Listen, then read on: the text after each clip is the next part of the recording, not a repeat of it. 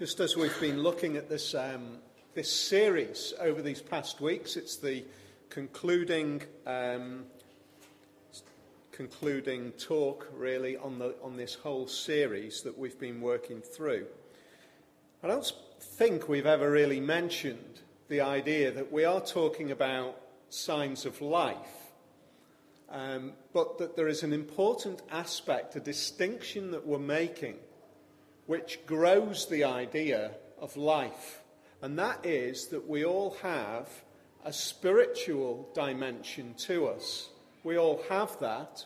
There are many people, in fact, there are an increasing number of people in our generation today who are tapping into their spiritual dimension. I was chatting to a guy who I'm spending a little bit of time with over these weeks. We're doing some work with the Prince's Trust, and he's spearheading the idea of chaplaincy work into all of the groups working with kids in the Prince's Trust, and he took them on a labyrinth walk. There's a labyrinth in Nostell Priory, just encouraging them to just stop for a moment and think at a deeper level. Now, I understand absolutely, completely why in our history we have moved away from the idea of things like labyrinths and all of those kind of things to engage with the spiritual dimension. The danger is that we can lose sight of the fact, therefore, that we do have a spiritual dimension. We do have that. He's encouraging the kids to stop, to spend for a moment a short bit of time where the phone was not bleeping in a way that they would immediately respond to stop and not speak, to stop, to be silent, to think, to ponder, to consider some of the big questions of life and our own existence, that those dimensions of our engaging with our inner being, which I think our generation is rushing so quickly, we can't stop. When was the last time you stopped and thought and pondered? Psalm 1 encourages us to do that. It encourages us to stop and to ponder, to meditate the Word of God. It doesn't say, look, your spiritual dimension is a dimension that you can direct, you can design. It can go off in any direction that you want it to, as long as you think about your inner being. That's one of the dangers of these exercises in spirituality. What the Bible says is direct your spiritual thinking according to God's word, according to the Bible, according to thinking in terms of my being in the light of God and his revelation to us, to meditate on the word of God. But to do that, we need to stop. We need to stop. And to realize that we are spiritual people. We have a spiritual life. We desire the physical. Yes, we do. We desire the physical. We desire, as we're going to see it during these coming weeks, just coming up. Friday's the opening ceremony, isn't it? The Olympics is kicking off. We have a desire written into us for physical domination. I read a really interesting article this past week thinking about competitiveness in the Christian context.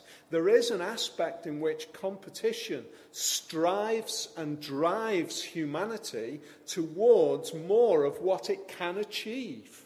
What can human beings actually achieve? There's a sense in which that is at least part of what we're called to do as human beings. God says right at the very beginning, go and subdue the world. Understand how much you can stretch yourselves, what you are to drive towards, how you can pursue the objectives of humanity. But as Eric Liddell understood when he was running, he understood, I want to stretch myself, I want to push myself, but I want to do that sole Deo Gloria, only to the glory of God. It means that I want to push myself with a purpose which is not me, but which is outside of me, to point to the one who created me. That was the objective of our human drive forward, right at the very beginning of the Bible. So we have a dimension which is physical, but we also have a dimension which is spiritual. We understand the issues of emotional justice and injustice. And I mean that emotional justice and injustice. The emotional experience of real justice and real injustice. What happens to us in the face of that? So the question that we ask as we come to this section for the final time is, what is real spiritual life? We've got 3 C's this afternoon. The first one is conflict.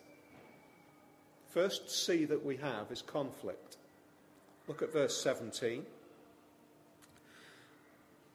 For the flesh desires what is contrary to the Spirit, and the Spirit what is contrary to the flesh.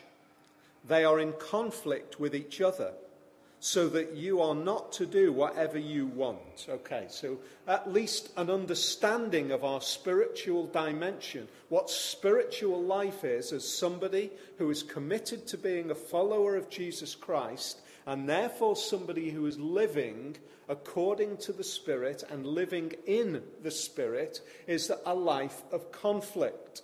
A life of conflict which is expressed that there are things that we want which are contrary to the things that God wants. We are in a life of conflict. They are in conflict with each other, so that you are not to do whatever you want. That is such, sometimes we find in the Bible, don't we, just one little sentence which jumps out and screams at us, or at least it should.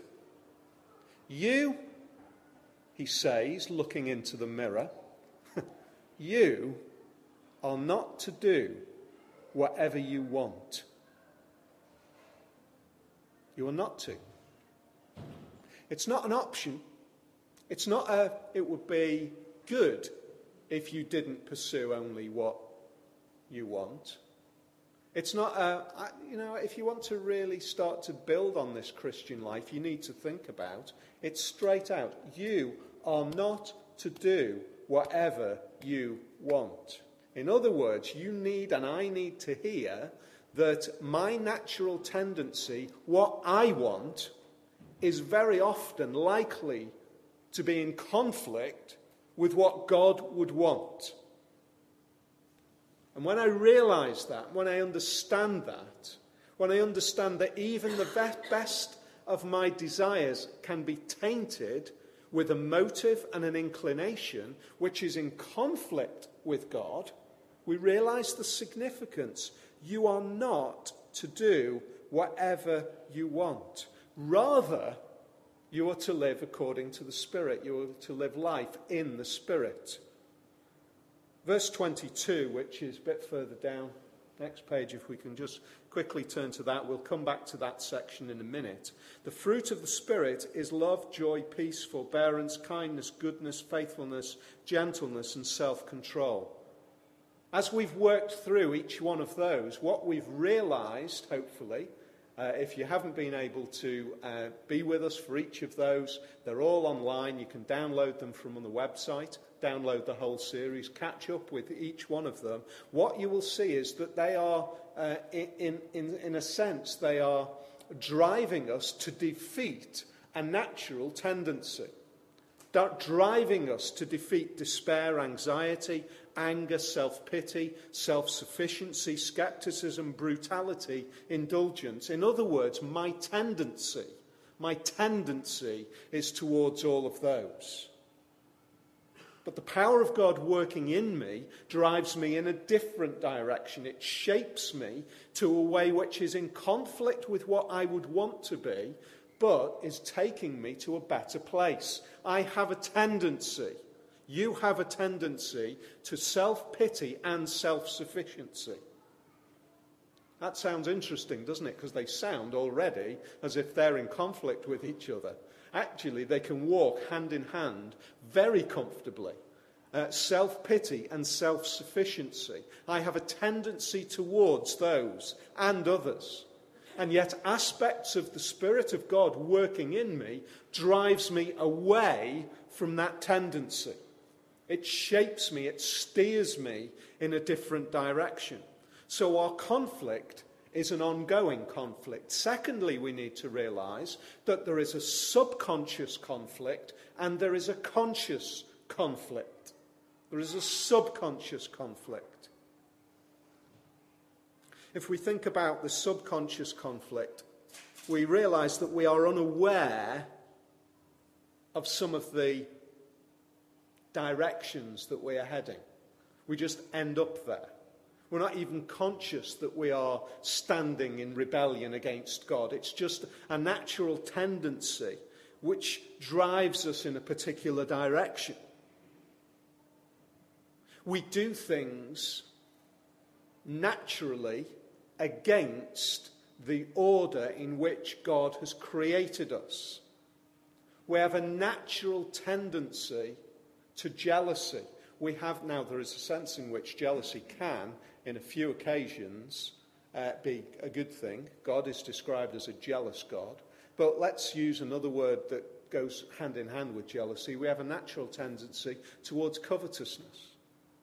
Self-pity comes out of that. Self-pity says, what I've got isn't enough. I pity myself. I should have what X, Y, Z has got. There should be more in my life than what I have. I end up in a place of self-pity, and that has started subconsciously because I've just looked out there and seen what else is going on in this world compared to me. My covetousness of things and people, of relationships and health that other people have, I covet. And subconsciously, that has taken me down a line. We don't even realize that. The Bible describes the eye as the window of the heart.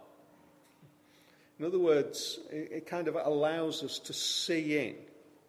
It allows what is out there to go in, to reveal the dimensions of our heart, which takes us precisely where Jesus warns us of the reality of who we are. There is a dimension of us which is subconscious. And we end up in conflict with the circumstances that arise out of it. We end up finding ourselves in bitter and resentful conversations. Why am I here? Why do I end up in a conversation which is filled with bitterness and resentment or bad-temperedness or frustration or anger? Why is it that those conversations are taking place in our lives? Why is it?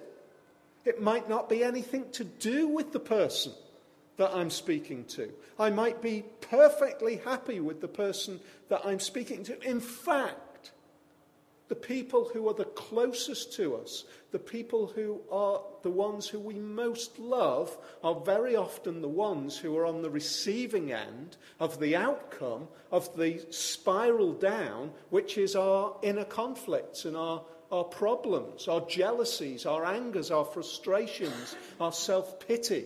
They bear the outcome. Do we realize that we live like that? A subconscious behavioral pattern that is the result of a whole series of events, and people end up the victims of our problem in the heart. People who we love dearly end up with the short-tempered response or the frustration. That's not... Is that just me? Is it just me? I don't think so. I don't think it's just me. I think we all know what that is like, don't we? Subconscious. However, there can also be the conscious conflict. Those moments in time where we deliberately know that we are doing what we know we ought not to do. We know that. The deliberate stand that we take against what we know to be right. So there's subconscious conflict, there's conscious conflict. In the book to the Romans, chapter 2, Paul describes, not just for those who are believers in Jesus, but for everybody, he describes conscious conflict like this. He says, when Gentiles who do not have the law do by nature things required by the law, they are a law for themselves, even though they do not have the law.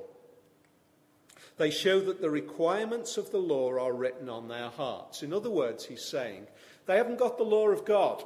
So when he used the word Gentiles, he's talking about people who have not been brought up in the Jewish heritage with the Bible and God's law, if you like, as the way of living. And yet we know that there are some people who don't know anything about that, Paul is saying, who live in accordance with that, and they know that it's right. Their hearts tell them that that is right, even though they've never seen it. They know that it's right. He goes on to say, their consciences also bearing witness, and their thoughts sometimes accusing them, and at other times even defending them. In other words, he's saying there is a sense in which our consciences, whether we've heard the message of Jesus or not, whether we've heard the demands that God places on us or not, there is a sense in which our conscience tells us right from wrong. We know that. And there are times, and you know and I know, when we listen to our conscience and we say, I don't care. I want to shut you up. I want to get rid of you. I want to only do what I want to do. That is a deliberate, conscious conflict that is going on. That's how we live. Now we are in an even more challenging place because we hear that the Spirit of God working amongst us so that his demands are clear to us means that it's not just about conscience. It's not just about conscience. We don't need just to rely on conscience. In fact, we have the perfect Jesus Christ making demands of us. And you know and I know that there are many times in our life where we stand in stark conflict with Jesus and we say, I don't want to know. I don't want to live according to your way. I want to live according to my way. In other words, we can have subconscious and conscious conflict. And we're in a position where we're facing that as believers, if we are believers. I know that you are right. I know that your law is good. But I want to do my own thing. You're not to do that, this verse says. So we'll go back to verse 16, 17. So I say, live by the Spirit, and you will not gratify the desires of the Spirit, of the flesh. For the flesh desires what is contrary to the Spirit, and the Spirit what is contrary to the flesh. They are in conflict with each other, so that you are not to do whatever you want. But if you are led by the Spirit, you are no longer, or you are not, under the law.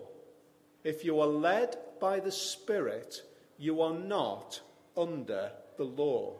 What does that mean? Okay. Something like this. It means that those of us who have come to faith in Jesus Christ, who are living according to faith in him, are not condemned by the demands of the law. We are living in the Spirit, and we are freed and liberated in the Spirit. Further on, a bit further down, we read, those who belong to Christ Jesus have crucified the flesh with its passions and desires. They have been crucified. Those desires have been crucified. I don't know about you, but it doesn't feel much like they're crucified to me at times, does it? It feels like they're doing very well, those passions and desires. So we're going to come to that. Conflict. Second C, contentment. Contentment. In the face of conflict, is our response to fight and to strive and to be in conflict, disappointed, challenged, angry conflict? Well, actually, if we just think about verse 22 and 23, how would you sum them up? If you were thinking, how can I describe what life in the Spirit is actually like? What would it be like, in other words, to live like this all the time? Fruit of the Spirit is love, joy, peace, forbearance, kindness, goodness, faithfulness, gentleness, self-control. If you and I lived like that every minute of every day, I think you could describe our lives as deeply content. Deeply content. Now we've got to work through, what does that mean to be deeply content?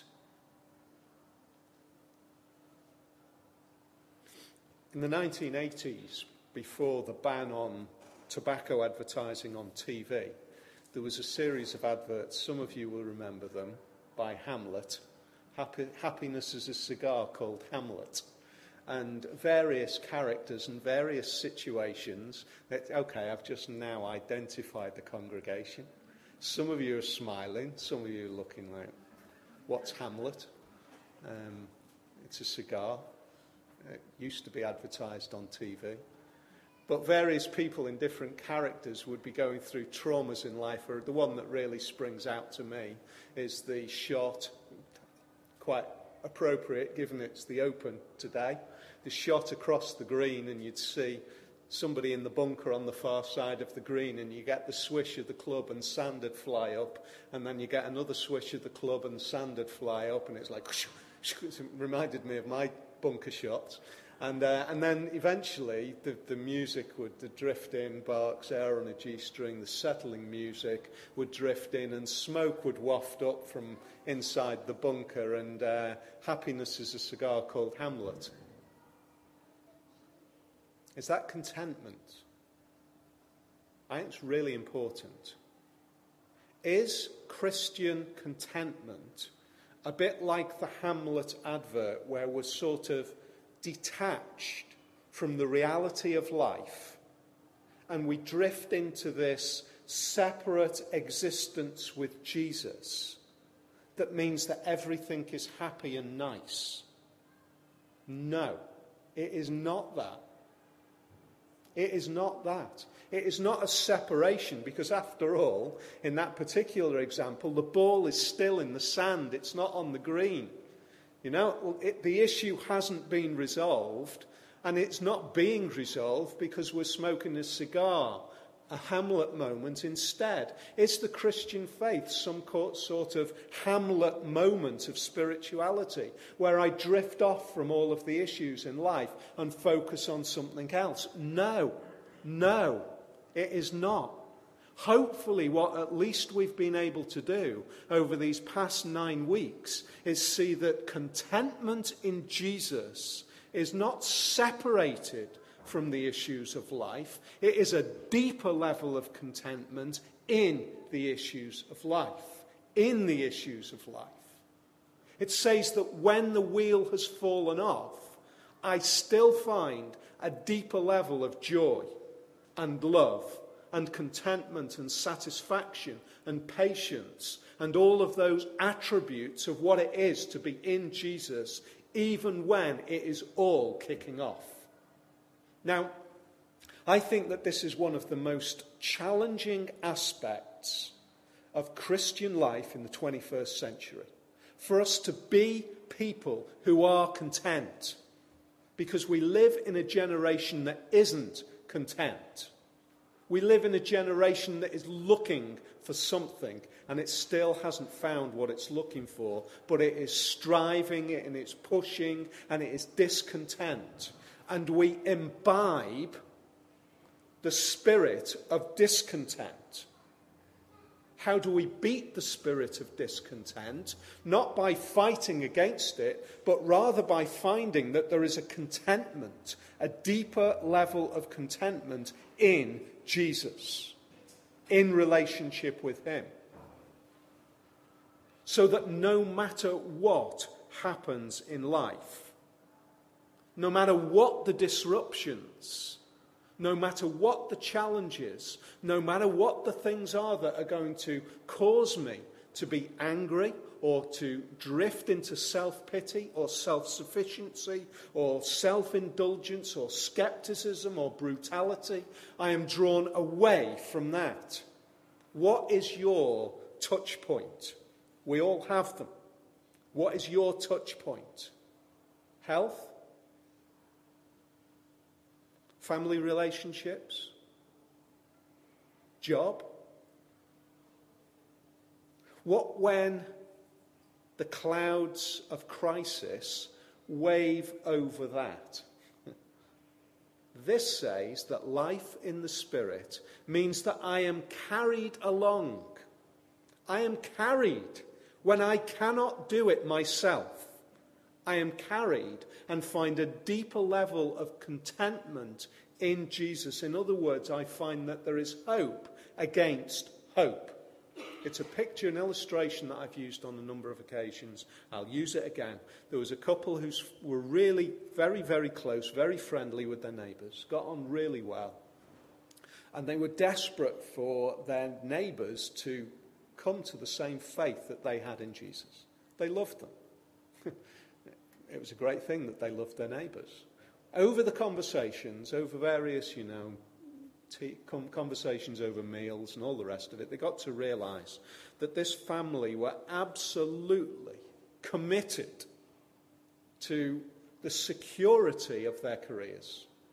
Security of their careers. And they looked on and they saw if that fell apart, they would fall apart. That's their God. They're putting all of their hope in that God. The God of career. That is their security. That's what a God is, by the way. A God is something which we place our hope and our security in. Which is your God, in other words. And they said their God is that career. And so they prayed that God would help their friends to understand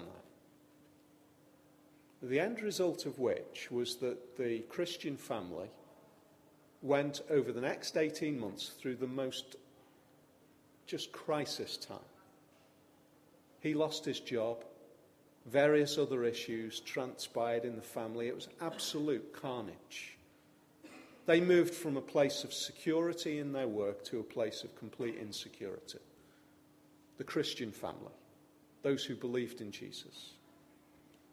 After 2 years, so 18 months of carnage, 2 years later, their next-door neighbours in conversation said, we need to understand something.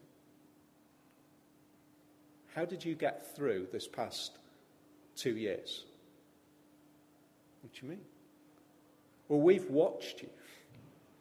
We've seen what's happened in your life. And as we look at what's happened in your life, we realise that if it happened in our life, we would be finished.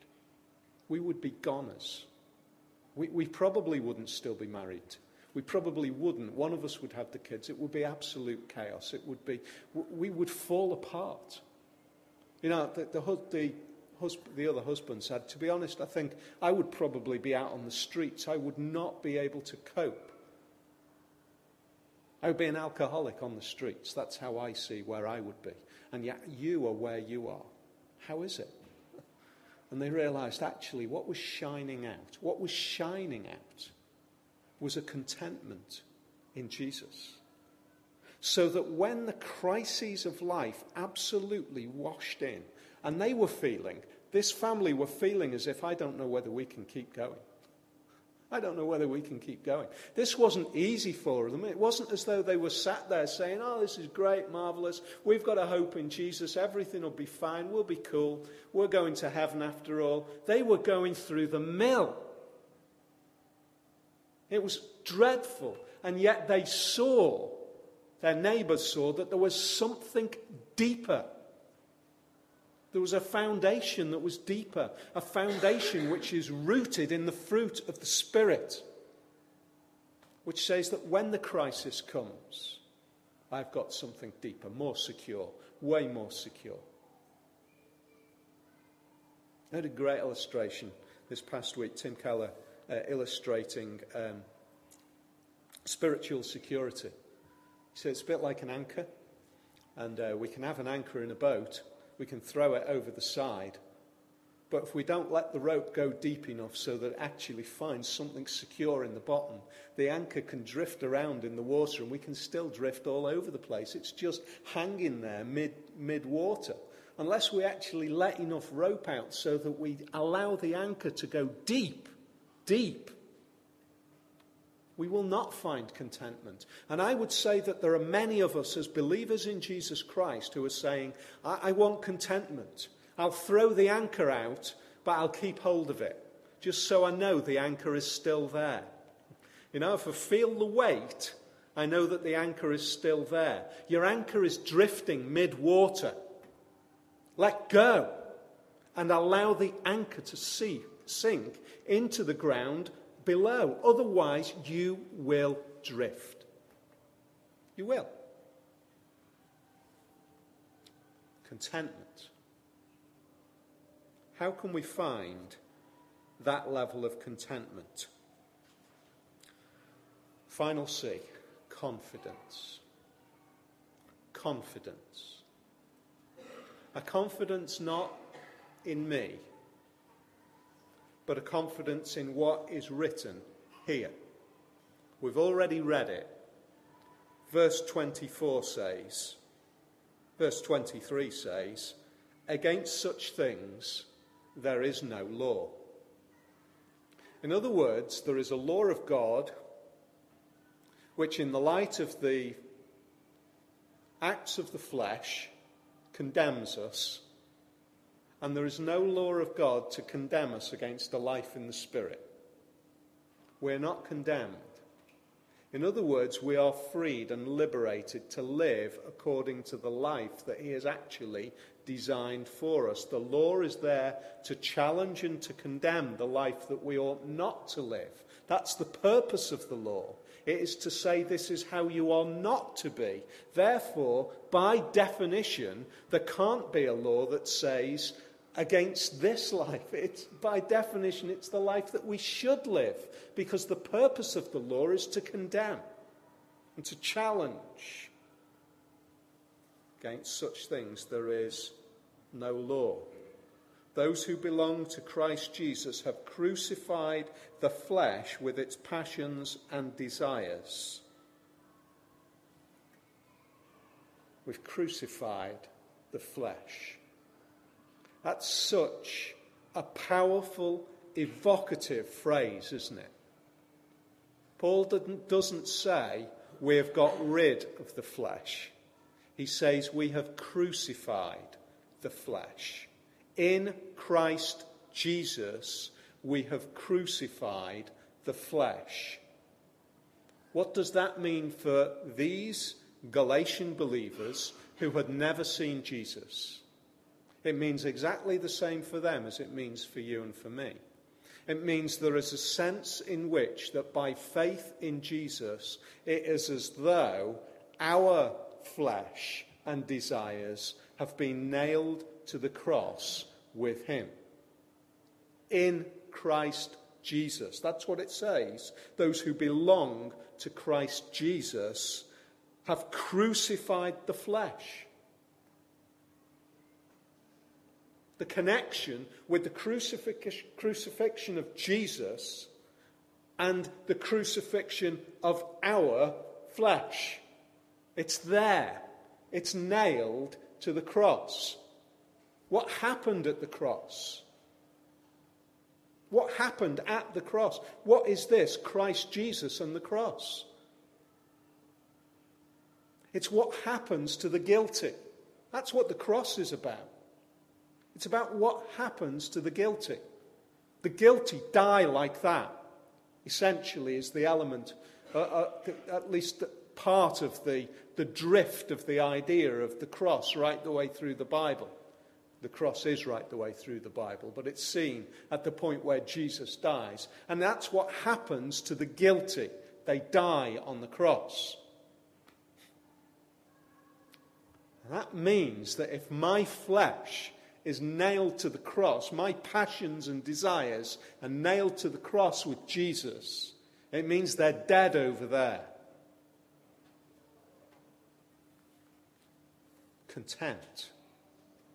It means that the guilt has been dealt with. Guilt has been assuaged. We feel guilty about all sorts of things. In fact, I Googled guilt assuaged, just out of interest to see what would come up if we Googled guilt assuaged. I'll tell you what mostly comes up. It's about feeling not guilty about all of your issues around greenhouse gases and green issues, and whether you're driving a great big car with loads of fuel being burnt every mile, and what damage you're doing to the environment and all of that kind of thing. And I think that we need to care for this world. I'm not saying that those issues are not important, but I tell you what, if our only idea of guilt assuaged, according to Google, is whether we're on the green side of green or the red side of green, we have got a huge problem. Because we live as guilty people, and we have a means to deal with that guilt, and yet we don't. And the great news is that our guilt, nailed to the cross of Jesus, means that the issue is dealt with. Now, didn't we say earlier on that there's a conflict going on? How can there be a conflict going on if my flesh is nailed to the cross? Doesn't that mean it's dead already? Isn't it dead if it's nailed to the cross? And yet I've still got this conflict going on. Paul says he's still got this conflict going on in Romans. This section says that there is still a conflict going on. So what's happening? Why is it that this conflict still feels as though it is raging? The beauty of the message of the Bible is that we can have an eternal view, a big picture view, even though we are living in the moment. The big picture view is this, that when Jesus was nailed to the cross, sin was eternally dealt with. It died then. Satan was defeated then. Everything that we see in this world is just the death throes, the final writhing agonies, the final vitriolic attacks of the dead enemy. You've seen it in some of the great stories, how Sinbad defeats the great monster, but it carries on thrashing and all the rest of it at him. It carries on trying to do damage. It's dead, but it's still trying to hurt him. That's what it is like. My flesh is dead on the cross, and I'm fighting the death throes now. So what does it say in conclusion? It says this: since we live by the Spirit, let us keep in step with the Spirit. Keep in step. In other words, walk as you are. Walk as the person that you are. Are you a believer in Jesus Christ? Then live in those steps. Live in those steps. Do it. Day by day. How do we do that? Actually, Psalm 1 is really helpful. Meditate on the Word of God. Meditate on the law of God. Fill your mind with promises. Fill your mind. Do practical things. Write promises down. Put them in front of you where you work. Just put a one-liner promise which deals with the issue that you will deal with. On the top of your computer screen, just put a promise. If this is a challenge, put a promise. A promise which says that my sin is dealt with. A challenge which says my eyes will not dwell on iniquity. Remind ourselves with little tangible aspects. I was chatting to somebody months ago, and we were talking about one of the great things about one of these wedding rings is it's a constant reminder. That's at least part of what it is. You know, for a period of time, that person, they actually wore something to remind themselves of the love of Jesus for them. The fact that they are a believer. Physical reminder so that when they were going through those massive challenges of doubt, they remembered physically, I remember that. I remember that who I am. I'm a believer in Jesus Christ. I am bought by the blood of Jesus Christ. Walk in the steps. Walk in the pathway. Do this. Live by the Spirit. Keep in step with the Spirit. Keep in step. Do you remember when you were a kid? Closing with this one. Remember when you were a kid, three-legged race? Do you remember that? Three-legged race. What a great opportunity for broken bones and all the rest of it that was. That was fantastic. Me, a mate of mine, we were about the same height when we were growing up. We had about the same length of leg. We tied our feet together and we could absolutely destroy everybody because we were in step. We were in step with each other. Same length of leg. Foot stride was exactly the same. We were never all over the place. Keep in step with the Spirit. Keep in step with the Spirit. Because if we don't, we trip over. And we end up all over the place.